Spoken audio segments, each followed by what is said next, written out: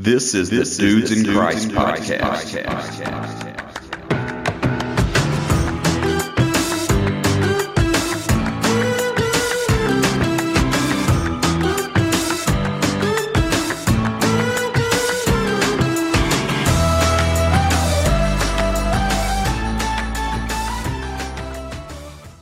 Where was DJ Josh this morning? What's up?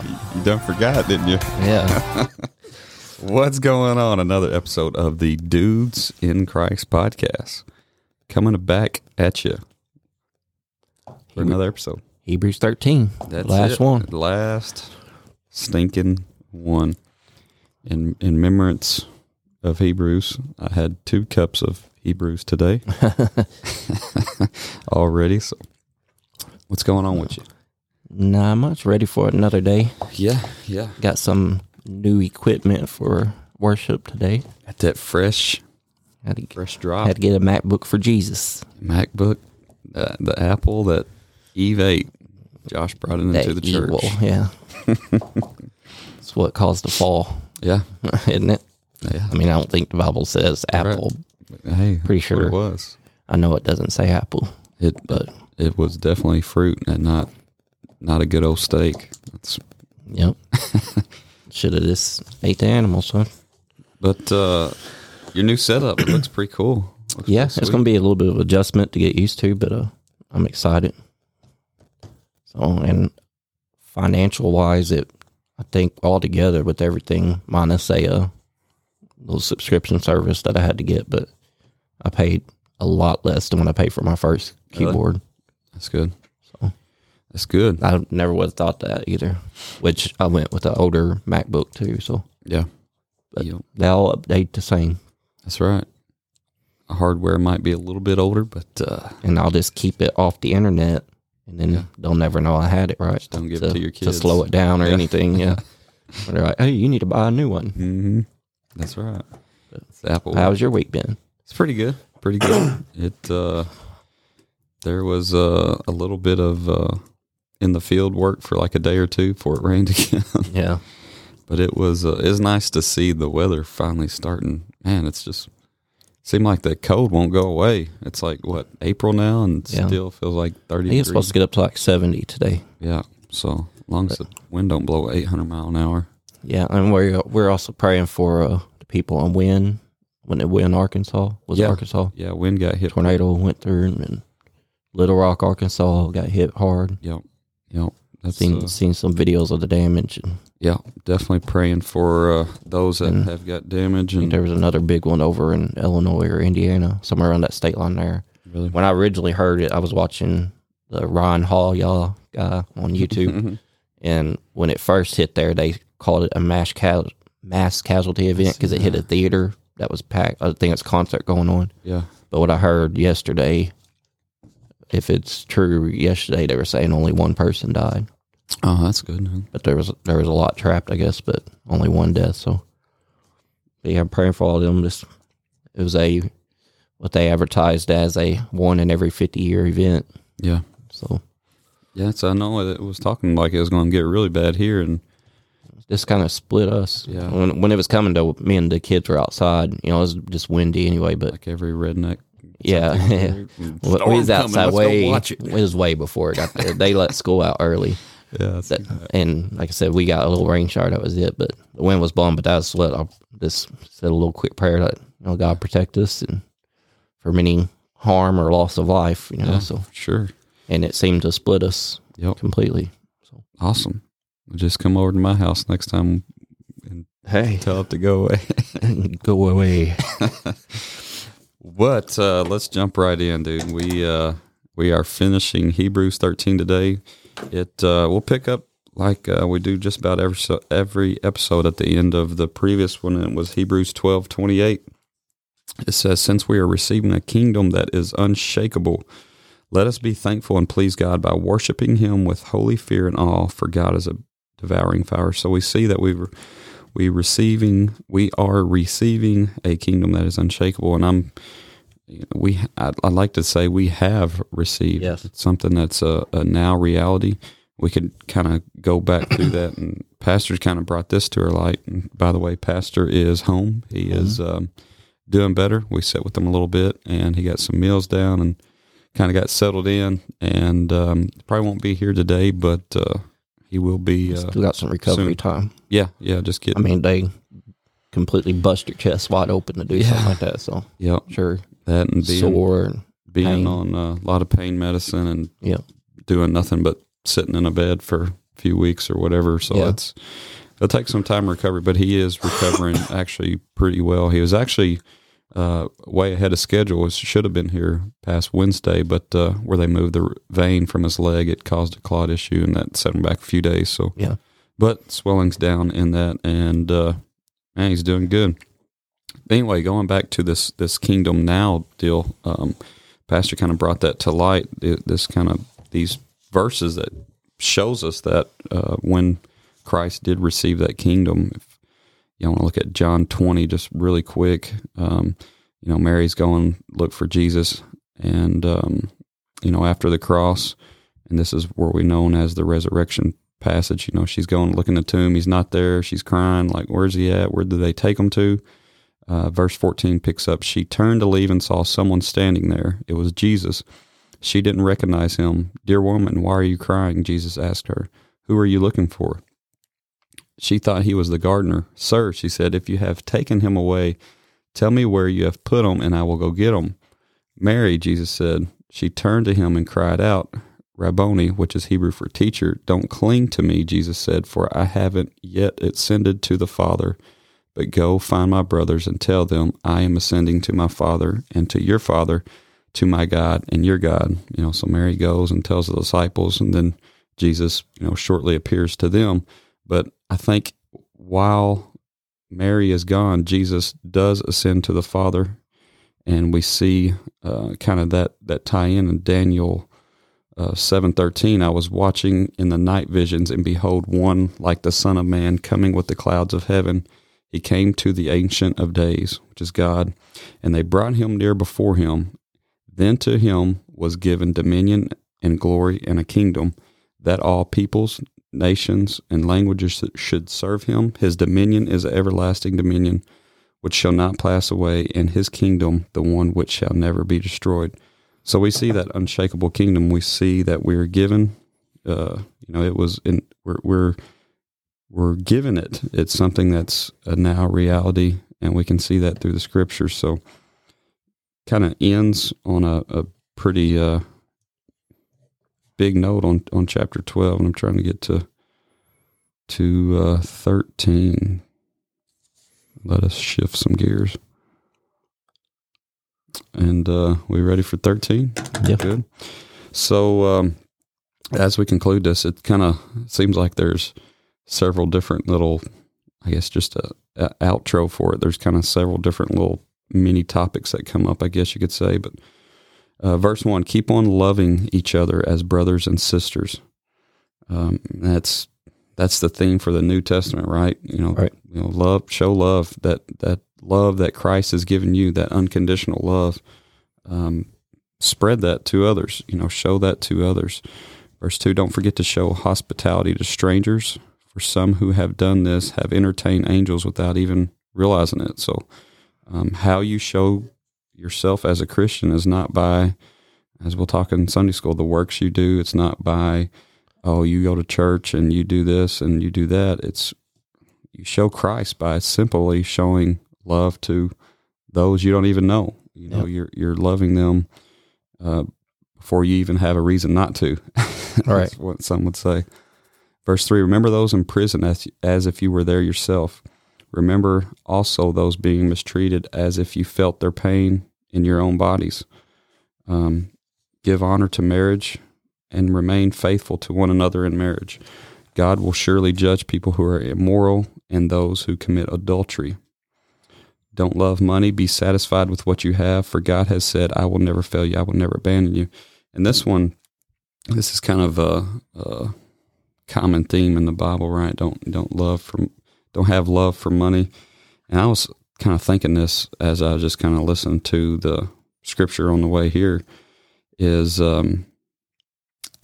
kind of tying that in, like, because money is something we obviously need, right? Like we have to pay bills, we have to support our family, we have to have money. But I was thinking, like, where does that change from loving it to, needing it or what have you? And it just goes back to love. Like, if you were thinking, if you love something like your spouse or your kid or whatever, you wouldn't want to give that away. Like, you wouldn't want to just give that away. And so I take money as the love for money is you wouldn't want to give that away. Yeah. I'm not talking about just like paying your tithe. I'm talking about, if somebody you loved it, you're stingy. Yeah, you would hold it to yourself. You would, maybe not pay for that someone's meal that's struggling, and, whatever that is, Also, love of money can kind of go towards people that chase money and jobs, and so they'll chase the dollar and leave behind a family. Yeah, a lot of times where you spend so much time chasing money, you're never home. Right. Yeah, chasing that. And you ask, like, well, what are you chasing it for? If you're not, you know what I mean. If it's that's good. Good little subtopic. So we can say with confidence, the Lord is my helper, so I will have no fear. What can mere people do to me? This is one that's highlighted in my Bible, and forever thankful for our leadership that we have here. Remember your leaders who taught you the Word of God. Think of all that has come from their lives and follow the example of their faith. And, when I think about this, I obviously think about our pastor in the ministry. He's had for a long time the many trials and, the learning and trying to figure out how to actually be a leader, how to be a pastor, how to, just go up in the trenches, if you will, just figuring it out and being faithful. And even when the hard times, may hit, that he always kept pushing forward. And I think about your dad a lot too, because that's, when we were ordained, the words that he spoke to us, and just that example he always give of being that humble servant, being that real kind, genuine person. So that this verse probably speaks to both of us pretty heavily. Yes. So Jesus is the same yesterday, today, and forever. Thank God, right? Because we're different every day. Yeah, we sometimes different every hour. Yeah, depends on the caffeine content at the moment. Yeah, but He's the same. His love is every day. It's an everlasting, never-ending, unconditional love, and thank God for that. So do not be attracted by strange new ideas. Your strength comes from God's grace, not from rules about food, which don't help those who follow them. And what you said you was going to pick up, I'm kind of passing this torch to you. Okay. Verse 10 says, we have an altar from which the priest and the tabernacle have no right to eat. Under the old system, the high priest brought the blood of animals into the holy place as a sacrifice for sin, and the bodies of the animals were burned outside the camp. So also Jesus suffered and died outside the city gates to make his people holy by means of his own blood. So let us go out to him outside the camp and bear the disgrace he bore. For this world is not our permanent home. We are looking forward to a home yet to come. So our altar is the sacrifice of Jesus. It's not the physical altar in the temple, right, which is of no benefit to those who hold to the old law. And that goes to Galatians 5, verse 4. Oh, that's a good one. Says, for Galatians 5 and 4 says, for if you are trying to make yourselves right with God by keeping the law, you have been cut off from Christ, and you have fallen away from Christ. So it is of no benefit if we're holding on to the old law, this altar. And I'm missing my Bible today, so I'm using my phone, and honestly have a harder time finding it. I'm just the opposite. I don't have a go-to Bible. I got 17 different ones that I mingle in. So, it says in verse 12, Jesus suffered and died outside the city gates. So Christ suffered outside the gate. So we should be willing to serve him outside the camp, which is outside the physical religious community of Israel. Yeah. So, and we don't long for physical Jerusalem, but the holy city, New Jerusalem. And that's hit a couple things on the holy city. Hebrews 12 and 22 says, "No, you have not come to Mount Zion, to the city of the living God, the heavenly Jerusalem. You have not come to Mount Zion, to the city of the living God, the heavenly Jerusalem, and to countless thousands of angels in a joyful gathering. You have come to the assembly of God's firstborn children, whose names are written in heaven." And then go over to Revelation 3 and 12. It says, "All who are victorious will become pillars in the temple of my God, and they will never have to leave it. And I will write on them the name of my God, and they will be citizens in the city of my God, the new Jerusalem that comes down from heaven, from my God, and I will also write on them my new name." And that's the words of Jesus. They're saying this temple or this city has come. In Revelation 21 speaks of the New Jerusalem. John says, "Then I saw a new city, a new heaven and a new earth, for the old heaven and the old earth had disappeared, and the sea was also gone. And I saw the holy city, the New Jerusalem, coming down from God out of heaven like a bride beautifully dressed for her husband." And pastors went over that with us. We think what this is saying for the earth and the heaven disappeared in the sea. Yeah. And we're thinking of the physical earth and the ocean, but the sea is actually like a fountain type thing inside the temple. And then verse 10 and 21, 10 and 11 says, "So he took me in the spirit to a great high mountain, and he showed me the holy city, Jerusalem, descending out of heaven from God, and it shone with the glory of God, and sparkled like a precious stone, like jasper, as clear as crystal." So that new city, we're not longing for physical Jerusalem. I know a lot of religions get caught up in that, waiting for which is not. Yeah. I mean, yes, we show love to everybody, but we're not waiting on Jerusalem. We're not trying to get Jerusalem right. We're not trying to get to Jerusalem. Yeah. The new Jerusalem has come when the kingdom came. Right. Yeah. That's good. That's good stuff. Back to 13. So verse 15, Hebrews 13 and 15. "Therefore, let us offer through Jesus a continual sacrifice of praise to God, proclaiming our allegiance to his name. And don't forget to do good and share with those in need. These are the sacrifices that please God." So he tells us that, doing good, loving one another, that's what pleases God. Yeah. And then 17 picks back up with the leaders. "Obey your spiritual leaders and do what they say. Their work is to watch over your souls, and they are accountable to God." And we've always heard that. Mm-hmm. And I've always believed that, even as myself, like I'm accountable for my wife and my child. Yeah. Learning. Now, once they're able to make their own decision, they're accountable to themselves. But under my roof, I'm accountable to teach them all I can. And just like our pastor is accountable to each and every person in the church. Yep. And that's all the more reason that we should be praying for our pastors. Yeah, and that is the one, not the one reason, but the one of many reasons where you have to almost be careful in some places you go, because the leadership or the pastor or the preacher or whoever, whatever title is kind of leading that congregation or leading those sheep, if you could use that kind of comparison, is the reason he or she might be there is to fulfill his check, like get his check and get out.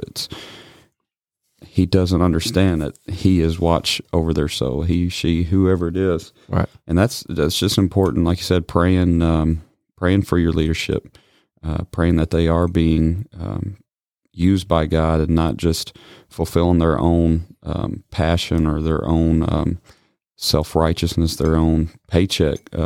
It's got to be, there's nothing wrong with getting paid to do that, but what's the goal? Is it to get your check and get out and go, do Yeah, you can't go to work and not do your job and get paid still. Yeah. So, When your job title is as broad as that, you said the pastor is responsible for everybody under them. Yeah. So, and it says, the second part of that, give them reason to do this with joy and not with sorrow. Yeah. That would certainly not be for your benefit. Yeah. So don't give your pastor sorrow. That's right. Be good. Verse 18, pray for us, for our conscience is clear and we want to live honorably in everything we do. And especially pray that I will be able to come back to you soon.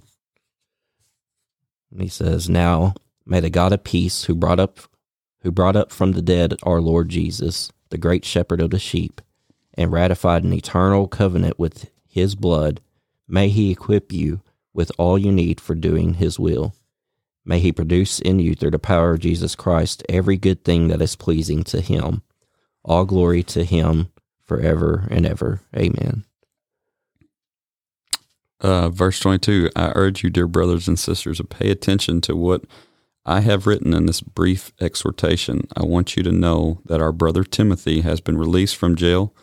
If he comes here soon, I will bring him with me to see you. Greet all your leaders and all the believers there.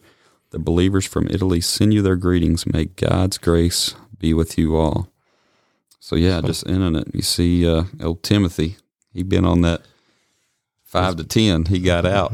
Yeah. So it's crazy though, like just to think of how many people back in that day, followers of Jesus, were imprisoned for simply their belief. Like we see that a lot, kind of just in the text, and I don't kind of realize it, how hard it would be to even preach the gospel back then, because if a certain person hears a certain word, you're getting put in jail. And then now, just imagine, okay, so bring this to New Age. Imagine being a pastor and you're, like the sheep we just talked about, you're over them, you're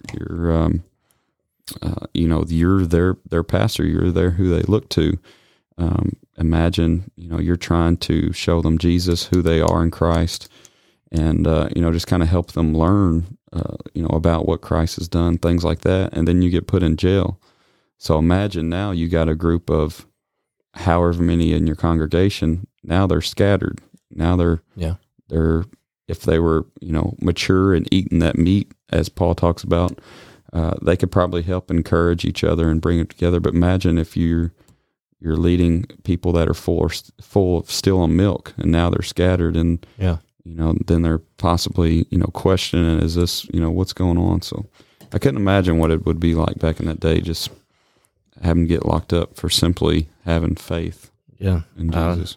It would be crazy. I mean, and it happens in the world today. Yeah, but we here in America have yet to see it.